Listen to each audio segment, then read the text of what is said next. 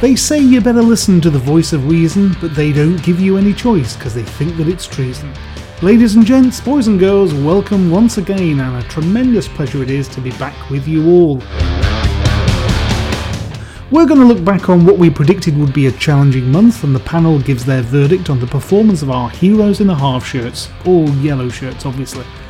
Still not sure about a yellow shirt, white shorts combination if I'm being honest. You're listening to the BRFCS podcast, the only podcast approved to cover the 2018-2019 season by the New York City Rovers. Don't forget to check out www.brfcs.com. Anyhow, tonight we've rotated the squad to keep everyone fresh and hungry. No Mourinho Pogba style fallout as yet, but who knows in an hour's time. Our first panellist is rapidly becoming our own Bradley Dack, plugged from relative obscurity and now dictating play and earning plaudits along the way. It's the blue monster herself, Jen Bellamy. How are you, Jen? Very, very well, thank you, Mr. Herbert. Splendid. And let's cheer ourselves up. You're always very positive. Give us a favourite pleasant football thought that you'd like to share. I would say standing up to clap the lads on when they're coming out. It still gives me goosebumps. Splendid. Excellent stuff. Next up is the BRFCS hotshot reporter himself, Cammy. Welcome back to the pod, Cammy. How are you, and what's your favourite pleasant football thought? Yeah, I'm well, thanks. Hope everyone else is well. Mine is, in my lifetime, I've seen Rovers lift the Premier League, something that I thought I would never see. Tremendously uplifting, absolutely. And finally, the BRFCS equivalent of Charlie Mulgrew, a touch of class when required, cool under pressure and the first name on the team sheet. It's the Marple Leaf Michael Taylor. How's things with you, Michael? And give us a favourite pleasant football thought of yours. Well, when I walk with my lads from Lower Darwin towards Ewood, we walk along Bolton Road, and if I can see the sign up outside Levers that says hot pies, then I have a warm glow all about me, and I go and get one of their chicken and bean pies. I was just about to say that. They were the guys who first came up with that one. Yeah. It used to be called a Shearer pie. Indeed it was, yes. Maybe we can bring it back now he's no longer playing, something like that. Yeah. Mine is when I see a little kid, hopefully going to the ground for the first time, or in the first you see some little tots, and they look like Oompa Loompas, all dressed in blue and white, being taken to the ground, and I absolutely love that. So that's my pleasant football thought. So there we go. We have a panel. We have an agenda. So let's kick off by reflecting upon September. And we'll start with, start at the low point, I guess. The Bristol City game. I wrote down in my notes, second half disaster. Cammy, what were your thoughts? Pretty much that, Ian. It was a bizarre game, really. We looked so good in the first, in control. Obviously, Mulgrew scoring direct from the corner. We had other chances. And in the second half, we just collapsed. First time, really, in a long time that we've collapsed like that, defensively all over the place, completely lost our shape. Again, substitutions probably didn't help. I think we went gung-ho trying to get an equaliser, but we just lost our shape, I think, more than anything else. It was a fragility. I've not really seen that under Mowbray. I mean, one thing you can usually rely on is that we've got some sense of defensive order, but it just seemed chaotic, and it seemed like everybody was just 5 or 10% below the threshold. But we'll I think we'll move on swiftly from that one. Don't really want to pore over the wreck of that, but not one of our best encounters. Let's put it that way. We then had a home game with Aston Villa. The topic of late goals comes up on the forum and comes up on Twitter quite a lot. Russ Prescott tweeted last night that it's 3 times that we've conceded after 85 minutes in the last 12 games.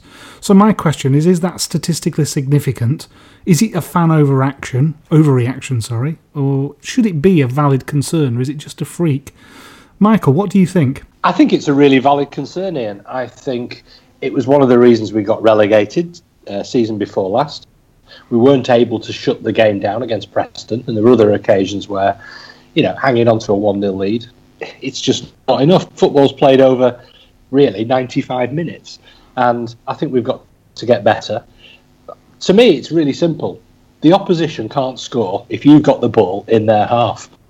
And I just wish that they had systems, if they had a resilience, a way of playing that would adopt that mindset and just slow it down. I thought we got better at it last season, to be fair. Yeah, I think it's something that they're going to have to start working on the training ground. So a goal like Hourihan's for Villa, I mean, that really was top draw stuff. Is that a lack of concentration in giving away the foul? Yeah, I think it is. I don't think they should have been in our third at that point in the game. I think, let's give credit to him. He curled that ball around the wall brilliantly. Massively disappointing when it hit the back of the net, but they should never have been in that position. I think it was a cheap free kick, but it was a free kick, and we shouldn't be giving those away at that stage in the game either. Yeah, I saw I think there's a close correlation between the foul on Grealish for the Villa game and then Lenihan's penalty. I mean, we'll come on to the Stoke game in a second. But again, it just seems that there is that little bit of nervousness and edginess to impose themselves physically and try and close it down at the risk of giving away a cheap foul. Cammy, what was your take on the Villa game as a whole? I mean, it was a good performance against one of the fancy teams. Thoroughly deserved to be 1-0 up. But as Michael said, as soon as we got in the last 10 minutes, you can see them getting nervous, started giving the ball away, dropping deeper and deeper, and obviously it was a fantastic free kick, but like Michael said, because we dropped so deep, because we looked so nervous, because we stopped doing what we'd done for the previous 80, 85 minutes, you could see us conceding a goal, and that's what happened. Well, we'll come back to late goals when we talk about Stoke in a second, but in between the Villa and the Stoke game was Derby County away, and I have to say, from my viewpoint, it was one of the hardest fought draws and perhaps least deserved points that we've taken away in quite some time. Cammy, do you agree with that, or have you got a more optimistic view? I mean, the first half could have been 2 or 3-0 to Derby, but for Raya and some goal line clearance. I think they hit the bar, the post. There was 3 bodies in the way. It was a proper old-fashioned type of performance where they put their bodies on the line, and it was a complete opposite to Bristol City in the second half, where this time we were organised. Yeah, we had to make some desperate challenges, but I thought in the second half we controlled them quite well and didn't get nervous, kept our organisation, kept our concentration, and a great point. Yeah, I think the turning point for me, and we've all been on the receiving end of those, where we've been the dominant team, and you've just thought, we're just not going to score tonight. When Mason Mount's free kick hit the bar and came out, the Rovers fans were quite close to the Derby fans. You could just look across, and they had that 1,000-yard stare that sort of says, this is going to be one of them, isn't it? It's just going to be one of them. And then when Danny Graham set Bradley Dack through, I thought, oh my word. Yeah. I wasn't looking forward to the long walk back to the car, because we really need to be wearing Dick Turpin's mask here if we come away with 3 points. But it felt a good point on the night, and I certainly would have, that classic cliche, I would have shaken hands on a draw at 7:45. But after last night's result and the way that Derby took on, Frank Lampard's Derby took on Manchester United last night, I think that point looks even better. It really does, and of course they gave Brentford a bit of a stuffing on Saturday. So all in all, from a really, really difficult-looking fixture list, I think to have picked something up there was probably the point that I least expected. But then that takes us through to Stoke. Now, Rovers have been accused recently of not being able to put 2 halves of good football together. We're either good in the first and weak in the second, or vice versa. What happened here, though, was the old, not the 80-20 rule, but the 80-10 rule. Cammy, can you try and explain why were we so good in the first 80 minutes and what on earth changed? I mean, for 80 minutes, it's probably the best I've seen Rovers play for maybe 2 seasons, 3 seasons. They were just brilliant, passing the ball, messing Stoke around, completely sort of turning defence into attack. Well organised. Dack was running the show. Could have been 4-0 up, and then give a silly goal away, and then collapse. We could have conceded 3 goals in sort of 4 minutes. They made it 3-2. How that Crouch header stayed out, and then the subsequent follow-up, I don't know how that stayed out. I think they created more chances, and then obviously in injury time we gave a silly penalty away, which thankfully Berahino missed. What was Darragh Lenihan thinking? It's just a brain freeze. I think they just panicked. He just seemed to run straight into their bloke and pushed him over, basically. Yeah. There was no imminent danger. I mean, he's in the penalty area, right enough, but there are more dangerous places to be in the penalty area. It seemed absolutely crazy. What do you think turned it round for Stoke? What was the catalyst for their recovery? I think it was them scoring, and then they could see Rovers panic, and obviously they got the second goal quite quickly afterwards, and then it was just they were crowd behind them, they were pushing forward. They could see Rovers in blind panic, just trying to kick the ball away wherever they could, and they'd completely lost their defensive shape, and that just encouraged them to go push further forward, and we panicked. Ryan made some good saves and just about managed to hang on, but I think it was just the panic that Rovers had at the back that sort of encouraged them to push forward. I think it was Peter Crouch induced panic, based on my perspective. I think as soon as Crouch came on, there looked to be a little bit of uncertainty as to who was going to pick him up. And from that moment on, of course, he won everything in the air. But as you say, 2 goals in 2 minutes, crikey, that really turned things around. That save from Raya, I've watched it and rewatched it and rewatched it on TV. I'm still not entirely sure how he keeps it out. And I'm still not entirely sure how they fail to follow up on the rebound and put it in. But Raya, in those situations, I don't think there's anybody better in the division at those instinctive, reactive saves. And I don't think there's many in the Premier League that are better than him, to be perfectly honest. I'm just hoping that the fact that they managed to hang on and get the 3 points will just give them that little bit more confidence. I think it's just a panic when they get into the last 10 minutes and it's they're leading. They seem to panic. Hopefully, even though it all collapsed in that 10 minutes, we did get over the line, did get the 3 points. Hopefully, that'll give them that little bit more confidence when they get into those tight situations that they did manage to see it out. So last night we played Bournemouth. Possibly extenuating circumstances around another late goal, given Derek Williams' handball. The look on his face when he picked the ball up and turned around to look at the referee is priceless. I'd quite like somebody to gift that if possible, and so we could use that for future reactions. 2-0 down. I feared the worst, I have to say. Cammy, what do you think about our character in being able to come back then away from home to a Premier League side in those circumstances? I think it just shows what we've been saying from the start of the season, that this is a very close-knit group. They've got that spirit. They never give up. 2-0 down against the Premier League side. Could have been further down, but we stuck in there, pulled a goal back, and then it was that fighting spirit that we showed to get it back to 2-2, and it was just unfortunate with Williams getting sent off and then that a bit of lack of organisation right at the end, which cost us. But it just shows how close-knit this group is and the spirit that they have and that never say die kind of attitude, which is what Mowbray has built, over the last 18 months, and now we're reaping those benefits. And I mean, he's always at pains to say when he signs a player, it's not just the ability that he looks at, but he looks at the background, the kind of player they are, whether they'll fit in with this particular group. Reminds me of Graham Souness when he says things like that. I think Souness was always a big one on attitude. Well, I've got 2 people to blame for last night. I make no bones about it. One of them, unfortunately, can't be on the pod tonight, and that's Mike Delap, who pre-game tipped us off that Stanislas was going to score, and sure enough, he dutifully did. And then there was somebody who was matching the goals going in. I'll call it Dean Court, not the Vitality. At Dean Court, beer for beer. Jen, would you like to join the conversation at this point and explain your evening last night and how it seemed that every time you took the top off a bottle of beer, somebody scored a goal? I'm so sorry I opened beer number 5. I really, really am. You just couldn't wait till the 95th minute, could you? No, I should have done. But no, I didn't realise until I was just about to open... I was just about to open number 4 and thought, I've had 3 beers and there've been 3 goals. I'll tweet this.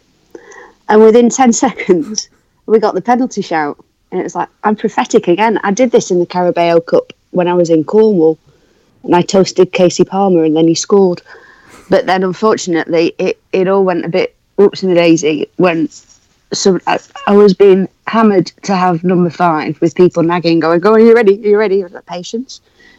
And then opened it just before their 3rd went in. I'm very sorry. It's shameful. But 5 beers on a school night is creditable, I'll give you that. I've paid for it today, to be fair. Yeah. But to be fair, if if the first one hadn't gone in from Stanislav, then it'd have been a different story. So it's more Dilap's fault than mine. Yeah. Mike unfortunately couldn't join us tonight, but it will be stored away and potentially used against him. Of that, you can rest assured. So September, we said when we gathered on the pod last month, that was going to be a challenging month. It was going to be a tricky one. We picked up a point against Villa, a point against Derby, and a win against Stoke. Michael, on balance, above par, would you say, for September? Yeah, definitely. I think the win at Stoke's a massive bonus. And, big shout out here, actually. The player that Dack didn't play last night against Bournemouth as well. Neither did Danny Graham. But what a player Danny Graham's been over these few games. The way he holds the ball up. I'd have had him down possibly even as man of the match against Villa, but it was always going to be Dack for his sky goal, his little dinky flick. So, yeah, we're playing good football. We're playing with a bit of confidence. We fought back against Bournemouth and Rodwell got a run out. Lots of players are getting game time. Yeah, we've got to look at that and think we're going to the Forest game with a bit of confidence. Yeah, unfortunately we'll lose Derek Williams because of the red card last night, but the yellow card for Lenihan is retained in that competition. It doesn't seep over into the league. Ben Brereton, of course, won't be eligible to play against Forest. I kind of feel for him a bit because he's been given cameos and he's been asked to play out wide right, which I don't think is his natural position. But yeah. I do wonder if the signing of Brereton has made Graham sort of step up and say, hang on a minute, son, you might be the next young thing, but I still know a thing or two, because I thought Graham was absolutely the man of match against Stoke. And certainly when we made the substitutions at Derby, him coming on and giving us a focal point to hold the ball up started to relieve the pressure for the first game.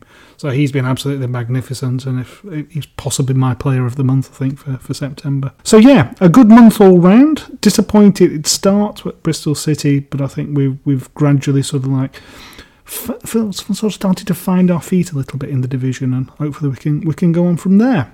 Why do you think Mowbray is playing Brereton on the right? Because he clearly isn't a winger. I can't understand why he's not playing him up front. I think it's to give him game time. So I think it's just to get him some minutes on the pitch. I think Danny Graham is playing so well that it's making it... I don't think he can play instead of Graham. Certainly not his first choice. He might sort of replace him for the last 10 or 15 minutes of the game. I think also Mowbray has been quite cautious in his selections. He doesn't want to stack us too many up front and leave us exposed in midfield. And where we've struggled, Derby away in the opening 20 minutes, was because we were outnumbered in midfield. We had Smallwood and Evans in the midfield, and they had 3 central midfielders. And that was as a result of basically having Dack playing quite in an advanced role. Palmer doesn't really do a lot of defensive work. I think he's got positive attributes, but it's tracking back and defending. And I have to say, in the opening 20 minutes, Armstrong playing through the centre on his own at Derby looked like a little lost lamb. It was just like men against boys stuff.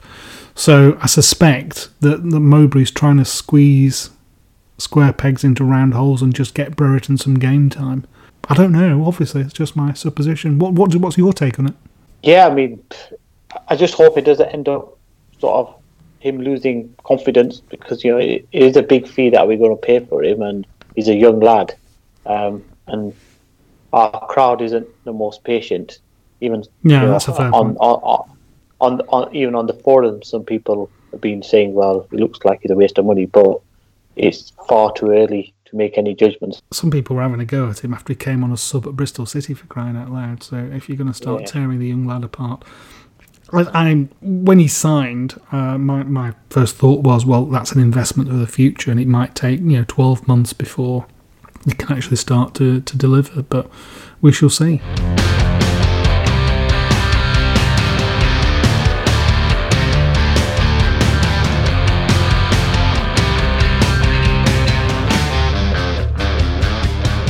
Right, we missed him when he was absent. Him and his pink boots have provided a certain something that nobody else in the squad seems to be able to offer. The question I want to pose to the panel now is just how good is Bradley Dack? How does he compare to some of the other Rovers magicians that we've had in the past? Jen, would you like to kick us off on this one? I'd say he's very good, but he's not there yet. I don't think we can compare yet. There's people on Twitter who have said comparing him with Two Guy. He's not in his league yet. Yes, there's enormous potential, but he's got a long way to go yet. So I'd say that Blackburn's Bradley Dack is better than Gillingham's Bradley Dack. You can't compare him with the likes of Toogs or Dunny or Sellers yet. He's got a way to go for me. I agree with Jen. I think he's his own unique player. You can't compare him to the likes of Dunny and Tugai yet. Got the potential to get to that level, but not yet. But he's brilliant. If I was to compare him to anyone, would be different type of player, but had the same kind of effect, which was Craig Hignett when we last went up, playing that free role, not having as much defensive responsibility, and he, at times used to control games for us. But yeah, he's not a two guy. Completely different type of player. Not even a Dunny yet, but hugely promising player and been massive for us. And I think there were some people sort of doubting whether he'd be able to make that jump up from League One to Championship, but he's made it look easy. Looks comfortable at this level. Maybe reveling in that bit more space that you get because teams play against you and aren't trying to block you all the time, and he's revelled in it. Michael, what's your take? Who's he better than? I think he has the potential to be better than Matt Jansen, who's always one of my favourites. I think he brought that touch of magic to Rovers, helped us get promoted, even though Brian Kidd bought him in the Premier League era. He has the capacity to do the unexpected, and he makes other teams adjust their play. Other teams line up, and you can see that some of them, they put two players on Dack, and that's the greatest tribute any player can face from the opposition, that they have two people marking him. So yeah, I feel the same way I do about Matt Jansen, and I hope that Dack can help us to. He's helped us to one promotion. Hopefully, he can help us to win trophies, and maybe an England career. That was the thing that tragically, sadly, eluded a player of the talent of Matt Jansen. Yeah, that's one of the remaining tragedies of Matt's career. What an amazing talent he was, but at the very highest level. And I think that's the bit. I think Dack this season, he's shown that he's capable of making the step up. Now he needs to show consistency across the season, and he will make other clubs sit up. And I think the initial derisory £5 million that West Brom tried to sign him for will be one of the add-on clauses I think that we put on to any future sale. I'm probably not the first person to make this comparison. In fact, I know I'm not the first person to make this comparison, but to me, for the older listeners, he reminds me of Duncan McKenzie, and the way that he can sort of have an impact on a game with a piece of skill or just a piece of vision that nobody else in the team has got. I think his finishing also, again for the older listeners, reminds me a little bit of Tony Field. I do feel very confident when he's going in one-on-one, which is all the more galling that he didn't take the chance at Stoke to make it 4-0. It's very rare that he doesn't take those. I think his finishing is absolutely first class. But I agree with everything that the rest of you said. He's got oodles of potential. But right now, he's showing it at the second-tier level. And it's another big step up to Premier League, but he's certainly capable of it, if he keeps his mind straight and if he turns up to do his community service. Sound a bit like Brian Clough there, doesn't it? Do you know, Dean, the one thing I really like and appreciate about Dack, and maybe it's the same characteristic with Jansen, is he's very honest. He very rarely dives. He gets clattered into by these big 6-foot centre halves, and generally, unless he's been absolutely thumped, he just gets up and gets on with it. And if he gets a decision, fair enough. And he doesn't try to kid referees. Yeah, it's a good point, that. Yeah, I hadn't really brought that front and centre, but now you mention it, so cracky, yeah, he does, doesn't he? Yeah, just watch him go tumbling like a rag doll in a penalty box against Forest. Bradley Dack, the new Howard Gale, as soon as he comes back. So spending 88 minutes of a game sat on his backside moaning at the ref. That's a bit unfair on Howard. He was very good in his time. So that's Bradley Dack then. Oodles of potential. Let's hope he realises it.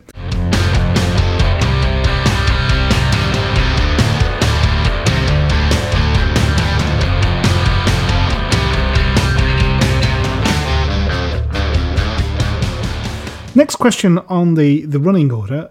This squad seems to be rapidly and rightfully earning a reputation as a friendly, relatable and a likeable bunch. So on that theme, which current Rovers player would you most like to introduce to your friends and family, and why? Now, we've not got Linz tonight, so the big question is, will Craig Conway feature? And if he doesn't, will she forgive us for not featuring him? Cammy, I'm going to let you start on this. I'll go for our goalkeeper, David Raya. Seen him come up through the ranks. Really nice lad. So, yeah, I'll go for David Raya. Nice lad. Jen? All of them. But if you had to choose one. If I had to choose, it depends what kind of occasion, because there's some family dues that I've had to go to that I wouldn't want to wish on my worst enemy. Maybe not those kind of dues. If you're thinking who you want to introduce to your mum and dad, then hands down it's Benno every single time. But then night out in the pub with your mates, say top of the list for me will be Mulgrew, but I have a sneaking suspicion that I wouldn't actually be able to talk to him. I'd just stand there with my gob open and might just every now and again mutter, "But you're so beautiful." Don't think I'd want Dack on a night out in the pub with my mates, because he'd be like a hyperactive 5-year-old that's had too many Skittles, and he'd just be exhausting. Downing too. I have suspicions that there are some immense senses of humour with Downing, always the quiet ones, and the Ginger Ninja as well.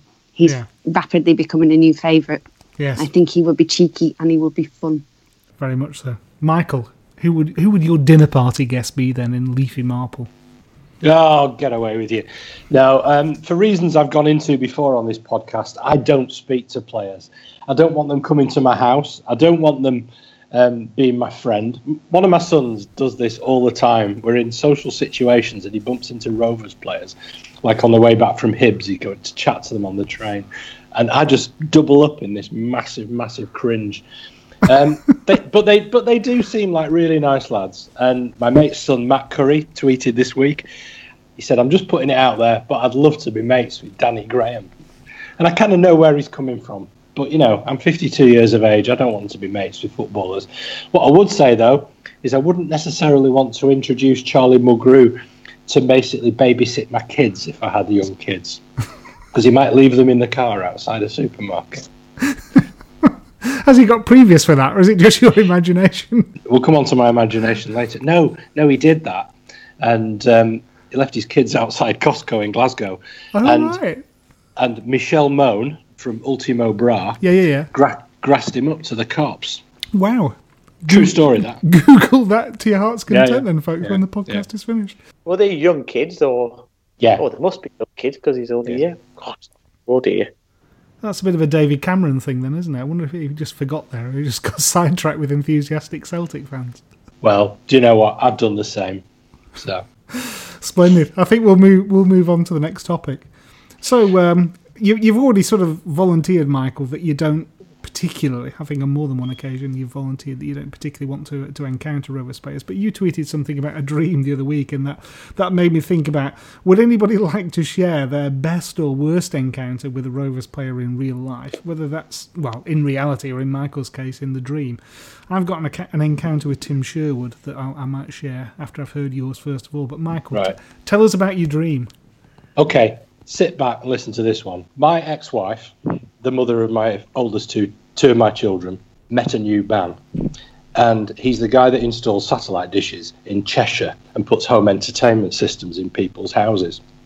One of the houses that he worked on was Chris Samba's. And he came to me bragging, you know, in that sort of tension you have with people who share the space with your children. He says, yeah, I met one of your players, Chris Samba. Yeah, he said the boys can come up and play in his garden sometime. And there's me grinding my teeth with quiet rage. Because Chris Samba lived just up the road from us in High Lane. At the end of the season, this never happened, by the way, such is the nature of the person that we're talking about, all promises. At the end of the season, a good friend of mine is a good friend of David Dunn. And he invited us to it's the last game of the season when we beat Arsenal, and Dunny was man of the match, and he scored, and we beat them. And it was Joe's birthday. And we went into the players' lounge, and we were waiting, and the players were drifting in, and Dunny walked in, and he was mobbed by people, and he made eye contact with me straight away, went straight over to us and said, so which one's the birthday boy then? So far, so good. Chris Samba then comes in, and I'm still bristling from the fact that cable guy reckons he can entertain my children. Yeah. He'd long gone off the scene by this point. Yeah. So I went up to Chris Samba and I said, "So Chris, you live in High Lane, don't you?" And he went, "Elaine, but no." He barely spoke English. So in broken French, I tried to say, "I live quite near you. How about," and I was shaking his hand and looking him in the eye and saying, "How about," and I got completely tongue-tied and couldn't quite explain the relationship between my ex-wife's new boyfriend who was off the scene and could my kids come and play football in your garden? And he just looked at me and went, "No." And moved swiftly on. Well, you would, wouldn't you? I then turned around to Vince Grella and he went, "Oh, hello, mate." I says, "Oh, hi, Vince. Yeah, so you got subbed today. Did you take a knock?" And he went, "No, mate, I just got subbed off." And there was this awkward silence. And so I'm now sticking to dreams. I think it explains perfectly and beautifully there why you don't want to encounter any more Rovers players in real life. Yes. Based on that. So come on, tell us about your dream then that you tweeted about. Yeah, so I went to pick Louis up from his five-a-side at Woodley Sports in Stockport the other week, and I was in the car, and he bursts into the car, he opens the door, and he says, "Can you give my friend a lift home?" And I went, which is not an uncommon request. I went, "Of course I can, mate." And his friend was Bradley Dack. In the dream, just for the avoidance of doubt, just in case someone's right. jumped in halfway through. And I went, "Oh, hello, Dack." He's gone, "Hello." And I don't know why, but I brought our border terrier with us as well. And Dacky was going, "Oh, a lovely little doggy. Oh, isn't she cute? What's her name? Oh, I think I'm going to get a dog just like this one. Oh." And he was exactly like the hyperactive 5-year-old on the bucket full of Skittles that Jen just described. Splendid. So yeah, that's my dream. And I keep waiting for part 2, where he says, "How would you like your kids to come and play football in my garden with me and my next door neighbour Chris Samba?" But that's not happened either. Splendid. Well, maybe that's actually less strange than the real encounter. Maybe this could be a regular pod feature then. So if you're listening out there and you've dreamt of a Rovers player, Linz, not you, we can introduce this as a regular topic. Jen, have you any real life encounters you want to bring into the party? Not sure it's really an encounter as such, but I did once walk smack bang into Ray Harford. That I'd just gone to pick up the team news back in my Radio Rovers Gophering days to take back to the studio, and I was too busy studying what the team was to be paying any attention to where I was going, or anyone around me. And it's not like he was a particularly petite chap. He was easy to miss either, but I went straight slap bang wallop into him, then had to look very high up and apologise profusely, and then go back to the team sheet and scuttle back up to the studio. There was that time at Brockle as well with a raccoon. The raccoon? With a raccoon that Pedersen lifted weights with, which was fun, and quite possibly the most confused that Gomez has ever been with me trying to explain why I wanted a picture of him and a raccoon, and that the picture would be better if he put his hand in the back of the raccoon. This was a toy raccoon, I take it, as opposed to a real raccoon. It's a puppet. It was. Just checking, in case there's anybody from the RSPCA listening. Splendid. Mine's very mundane by comparison, I have to say. I was once staying over with Mrs. H. We were having a weekend retreat in leafy Cheshire. Is it Mottram Hall, where Sir Alex Ferguson used to play golf quite a bit? Yes. That's the hotel. We're staying there on one of these like bargain weekend type things. And on the Saturday afternoon, there was a bit of a kerfuffle in reception because Spurs were staying there the night before their FA Cup semi-final at Old Trafford. And, of course, in the Spurs team at that time was Tim Sherwood. And on the Sunday morning, as I was going back to my room after breakfast, the whole Spurs team were walking down the corridor towards me. I just, unlike Michael, I thought, I've got to say something to Jones. And I just said, "Good luck, Tim." And he went, "Oh, thanks, mate." So that's my Tim Sherwood story. Step aside, Peter Ustinov. Well, all I can say is it's a good job that Martin Edwards, former chairman of Man United, wasn't at Mottram Hall that day, because he was notorious for lurking around the toilets looking for female company. Oh, really? Yeah. That'll have to be edited out, won't it? And it's legal and true. You don't have to edit that out. You learn something every day. Yeah, maybe I will just edit out to be on the safe side. Charlie Milbury leaves his kids outside supermarkets. Ex-chairmen of football clubs hang around ladies' toilets looking for women. So has he been done for that? Yeah, it was. Yeah, there was. All right. So if I can find something that backs it up. That my learned friends won't be turning to. That's fine. Okay, so those are our best and worst encounters of Rovers players in real life.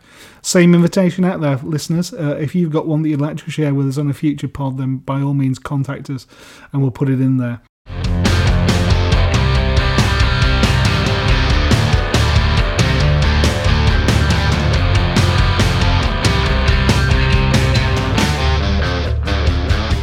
So, lastly, on topics for this evening then, following the horrendous Bristol City defeat, my thoughts turn back to a 1983 Main Road horror show where City hammered us 6-0, and I thought, that's probably the only Rovers game that I really, really regret attending.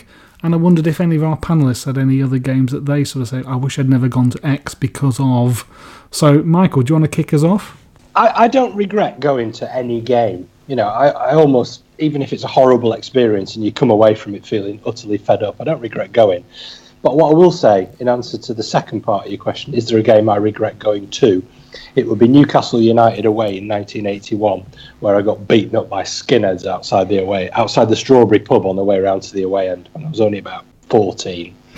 And that was a truly horrible experience. I didn't even get to the game. I spent the afternoon in hospital with concussion. So, that. Yeah, that doesn't sound particularly welcoming, I have to say. Cammy, any games you regret attending? Yeah, the year we went down, I think it was 2012, Tottenham away, the infamous no-shots. That one? Yeah, I think we'd won the previous match. I'm not sure who it was against, possibly Norwich. So there was a bit of hope that we might stay up. So I made the long journey down, and it wasn't just the no shots, it was just the sheer realisation that we were going down and we had a Muppet in charge. If it wasn't clear by then, but it was definitely clear. Oh, it was just horrendous. Soul-destroying experience. I watched that game on TV and it was bewildering. Absolutely bewildering. I mean, there's lots of theories in the dark corners of the internet as to why we didn't have a shot that day. Probably best because of my learned friends that we don't go into them in too much detail, but yeah, that must have been soul destroying. Jen, have you got any that you'd like to bring to the party, or are you naturally so positive that everything is a learning experience? It's true. It's very dull response. It's none. Half because I have an absolutely appalling memory, so I wouldn't remember. But there's always something you can cling on to, whether it's the player, the way somebody's played, a view, something that someone's said near you that made you chuckle. Like, only at Ewood Park can you have somebody shouting, "Get up, you daft apeth," at somebody. There's always something, like the Fleetwood match last season, the first half, so dull, but there's some really pretty fireworks across the Darwin end during the first half. There's always something. It's to your eternal credit that you can pick something positive out of situations like that. So well done, you. It says more about you than the rest of us. So just one thing finally to wrap up the pod, and it's for those of you who are on Twitter, an account I recommend you following. It's at 538 spelt out, not numerically, and it's a website run by the US pollster and prediction guru Nate Silver, who does a lot of analysis around American elections. But he also on the website has started doing a lot of sports analysis and predictions and stuff like that, and they update all the European top leagues with a sort of a prediction model that they run, and they've just refreshed the results. And the latest table is predicting a Rovers finish of 16th, which I think is up from 19th on the original pre-season one that they posted.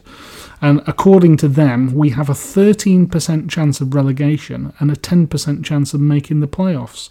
I just wondered what our panellists thought of that. Cammy? Is that a fair reflection that probably we're going to be somewhere in the middle?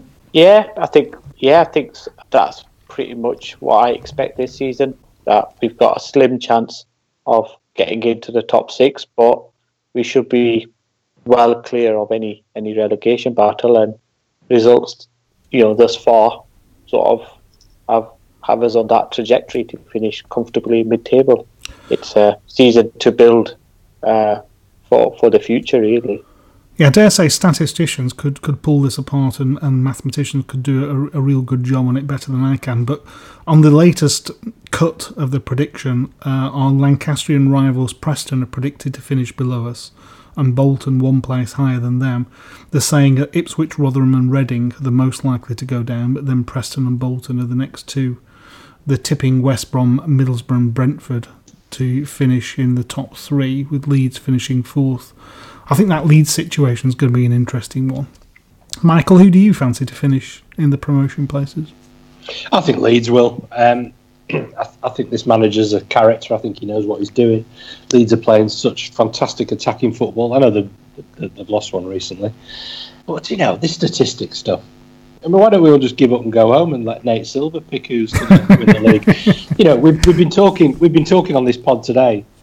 You'll be pleased to know I'm not going to say anything potentially damaging about how magic Bradley Dack is. And, you can't statistically model magic and talent and brilliance and drama and serendipity and all those fantastic things that make us love football the way that we do.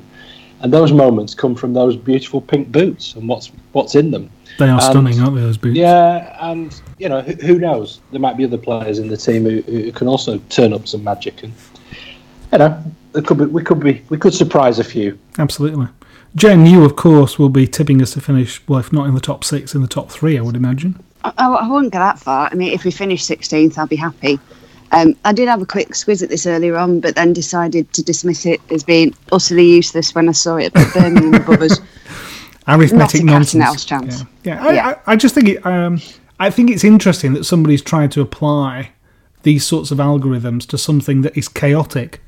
To Michael's point, sport is chaotic. Football is one of the more chaotic sports. There are so many variables in the equation.